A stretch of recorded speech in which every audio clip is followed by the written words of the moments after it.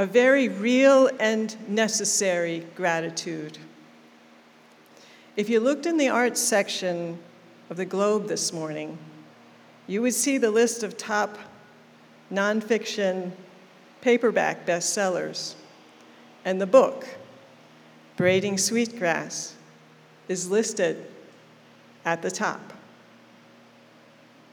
As it has been consistently for several months now, books about nature rarely make it to the bestsellers list. And if they do, they don't stay long. So what is it about the book, Braiding Sweetgrass, a book that was published, mind you, in 2013, is still on the bestsellers list right now? What is its staying power? Why is it a book that resonates with so many people? And why now? I admit I was one of the people who read the book when it was first published. I enjoyed it, and then it sat on my bookshelf as one of my book friends, where occasionally I would pull it off the shelf and leaf through it in search of ideas and inspiration. But this year, when I had the opportunity to facilitate a small group of fellow church members in a 6-week exploration of this book, I read it again with the attention one gives when they're to be the discussion leader. I thought I might tire of it. I reread any number of the series of essays in it. But I still go back and I find more every time I look in it. And what I found was my connection with the book was enlivened by the group, the conversation, the collective wisdom. And I will say now, I'm going to do a discussion of this book again, and maybe again. The book's many threads focus on indigenous wisdom, scientific knowledge, and the teaching of the plants. Robin Wall Kimmerer, the author, is a professor who teaches botany.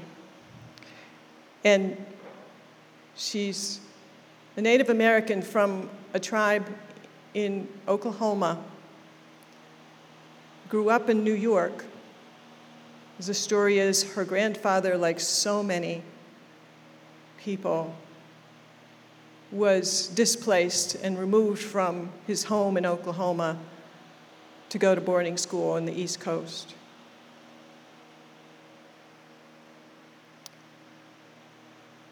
So she's a scientist, has the indigenous wisdom that she grew up with, and she is leading us to think about the teaching of the plants. In her book, we learn lessons from the plants, the strawberries, the maples, the moss and the lichen, the sweetgrass. We learn about indigenous wisdom in contrast, sadly, to the often damaging values and destructive actions of our consumer-oriented economy and Western culture. We learn about reciprocity and gratitude and the ways that science and indigenous wisdom complement each other rather than exclude or compete. We were reminded of the importance of ritual, like the recitation of the Thanksgiving address that we heard today, and something we value too, of our own Sunday morning worship each week, even on this very hot day. So much of what I learned in braiding sweetgrass, particularly in conversation with the group, is the realization that our many subjects covered in the book, these were things that I already knew. I knew, but the trajectory of my life had pushed me away from the natural world more than I like to admit. So much so that my early fascination and love for plants was sometimes I looked back on with nostalgia. I have memories of a young me sitting on the lawn and looking at the blades of grass and of plantain and violets and the clumps of flowering clover and imagining a world enlivened by miniature people who lived there. I remember sitting there and looking at the hollyhocks along the fence line and hiding under the voluminous skirt of the forsythia. I remember looking for four-leaf clovers and crying when my father mowed the lawn in the spring because the dandelions and violets would be mowed down along with the grass. In high school, my senior project was for an ecology class where I spent much of the year researching edible wild plants and then trying to prepare them for my sheepish family to eat as part of my project. I was passionate about finding ways to feed my family from the forest, and living in the Pocono Mountains of Pennsylvania at that time made it easy for me to do so. I still love the natural world, but I admit that I am at least one step removed too much of the time from where I used to be. And I'm willing to distance myself behind a window glass or to rush through a patch of woods instead of pausing to take in all the beauty and the animacy of the natural world around me. So one evening, with our book discussion group, I noticed that the group was drifting away from the agenda I had set for the evening. And as the leader, I wasn't sure, but the discussion was taking on a life of its own. We began to share our own wisdom about plants and our own particular knowledge of the plant and animal world, instead of just sharing our wonderful stories about human relations, about ourselves and our families. We were sharing stories about plants and rare turtles. We were sharing our collective wisdom and connecting to the natural world as a group in a way I had not experienced in a long time.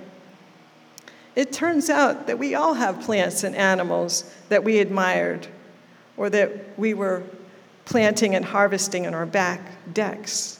And we had elders in our families that showed us how to work with plants. I so really enjoyed getting to know my church families through the plant and animal world, sharing different stories. And I know now to check in with Serena about the turtles in her backyard, where researchers come. She has rare turtles in her backyard. And I know to go to Jessa Haynes when it's not raining and go into the woods and visit that patch of sweetgrass so we can smell the beauty of that grass. And I do plan to go to Tom and Patrick's place and walk that labyrinth. So a number of us have ways that we shared, and I gave away some rain lilies, some bulbs and rain lilies to fellow members of the group, and I'm getting reports of the flowers blooming now, which is so exciting.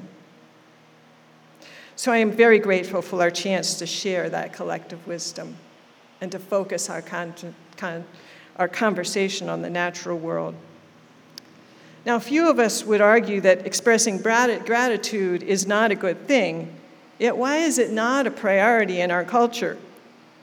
Now, Robin Wall Kimmerer, the author of this book, states that without a sense of scarcity and emptiness, in our consumer-driven culture, we would lose the strong motivation to need more, because we would know that we had more than enough to be grateful for each day. Meister Eckhart said, if the only prayer you say your entire life is thank you, that would suffice. And the older I get, the more I agree with this. After going through my own cancer treatment almost 10 years ago, I started a new spiritual practice. Every morning I would awaken and express my gratitude with these words: thank you for life. Thank you for love. Thank you for hope. Or sometimes, when I was in a bit of a hurry, I would say, thank you for life, love, and hope. Being a survivor of a life-threatening illness opened me to the understanding that I had every reason to be grateful, to be alive. And even when I am feeling rushed or preoccupied, I make any effort to pause and repeat these words to open my heart to a new day in the spaciousness of gratitude. So when Kimmerer included a chapter in her book titled Allegiance to Gratitude, I was immediately drawn to it. In this chapter, she describes hearing the Thanksgiving address that we heard this morning at a tribal school in upstate New York, where the students recite each day. The particular day she describes, it was third graders. It was their turn. As you heard the words of the Thanksgiving address, she was sharing a cultural tradition from these people. This practice of gratitude teaches us to pay attention to all the aspects of our ecology, and when recited, provide a foundation for thinking about starting a new day in a different way. My little flare of gratitude could take less than a minute. When we hear the Thanksgiving address, it takes 7 or 8 minutes to read. It's a commitment to focusing attention, and certainly we need that in our soundbite society to really have something resonate and stay with us. So much of this book challenges the reader to go beyond our culture's human-centric thinking. When I was saying my prayer of thanks, I was generally focusing on people who helped me and the hope for continued health, and that is good, but I wasn't thinking about all the other forces that are keeping me alive every day. Like so many things in her book, she reminds us to pay attention to things I already knew, but I generally don't focus on all the time. Why wouldn't I be grateful for all the things in the natural world beyond humans? The air, the water, the earth, the plants, the animals, all of which are responsible for keeping us alive each day on this earth. This reminds us that we need all living things to exist, even those things we might be annoyed by, like the bees and the mosquitoes. As we heard the reading of the Thanksgiving address, the people invite us to think of hearing a river of words and let them to pour over us with reminders that every day I am grateful for many things, but I remember, and why shouldn't I, that I would not be alive without the air I breathe, the water I drink, the earth I walk upon, the plants, the trees that do their spectacular photosynthesis, that feed us, and the animals that populate the earth and the sun and the moon. These are not trite things to be grateful for. These are things that ensure our existence and their existence as well. And I might add, to stir us to preserve and protect them. As we endure this prolonged heat, along with others across the country and the world, there's no denying that our planet is in trouble. The consequences of our culture's indifference to the natural world and the need for living in balance and harmony is not a quaint idea. A shared gratitude for the natural world may seem a bit late now, but the imperative to listen has never been more necessary.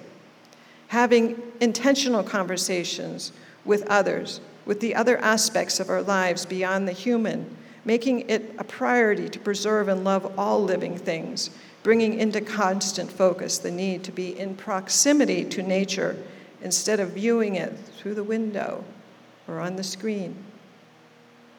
In these times, I have been envisioning a practice of gratitude that extends beyond the personal to the broader world, that reminds me of my debt of gratitude that Robin Wall Kimmerer refers to.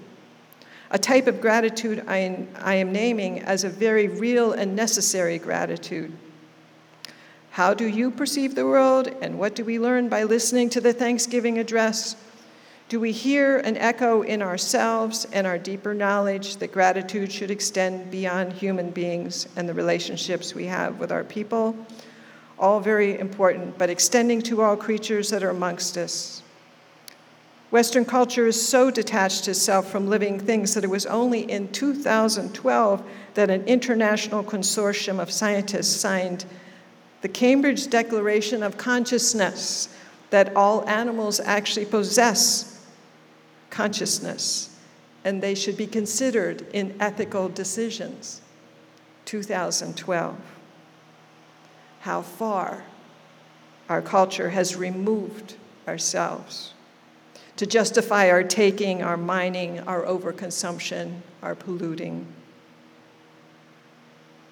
As Kimmerer points out in her chapter, Learning the Grammar of Animacy, she, as a scientist and professor, would often take her students into the wild, not only to study and learn the Latin names and the scientific processes of botany, but she encouraged them to learn the language of the woods, that world that is peopled with trees and animals and rocks and mountains and water. She encouraged them to animate them by naming them, by thinking of the world, the natural world, as in relationship with us. It helps us begin a different kind of conversation.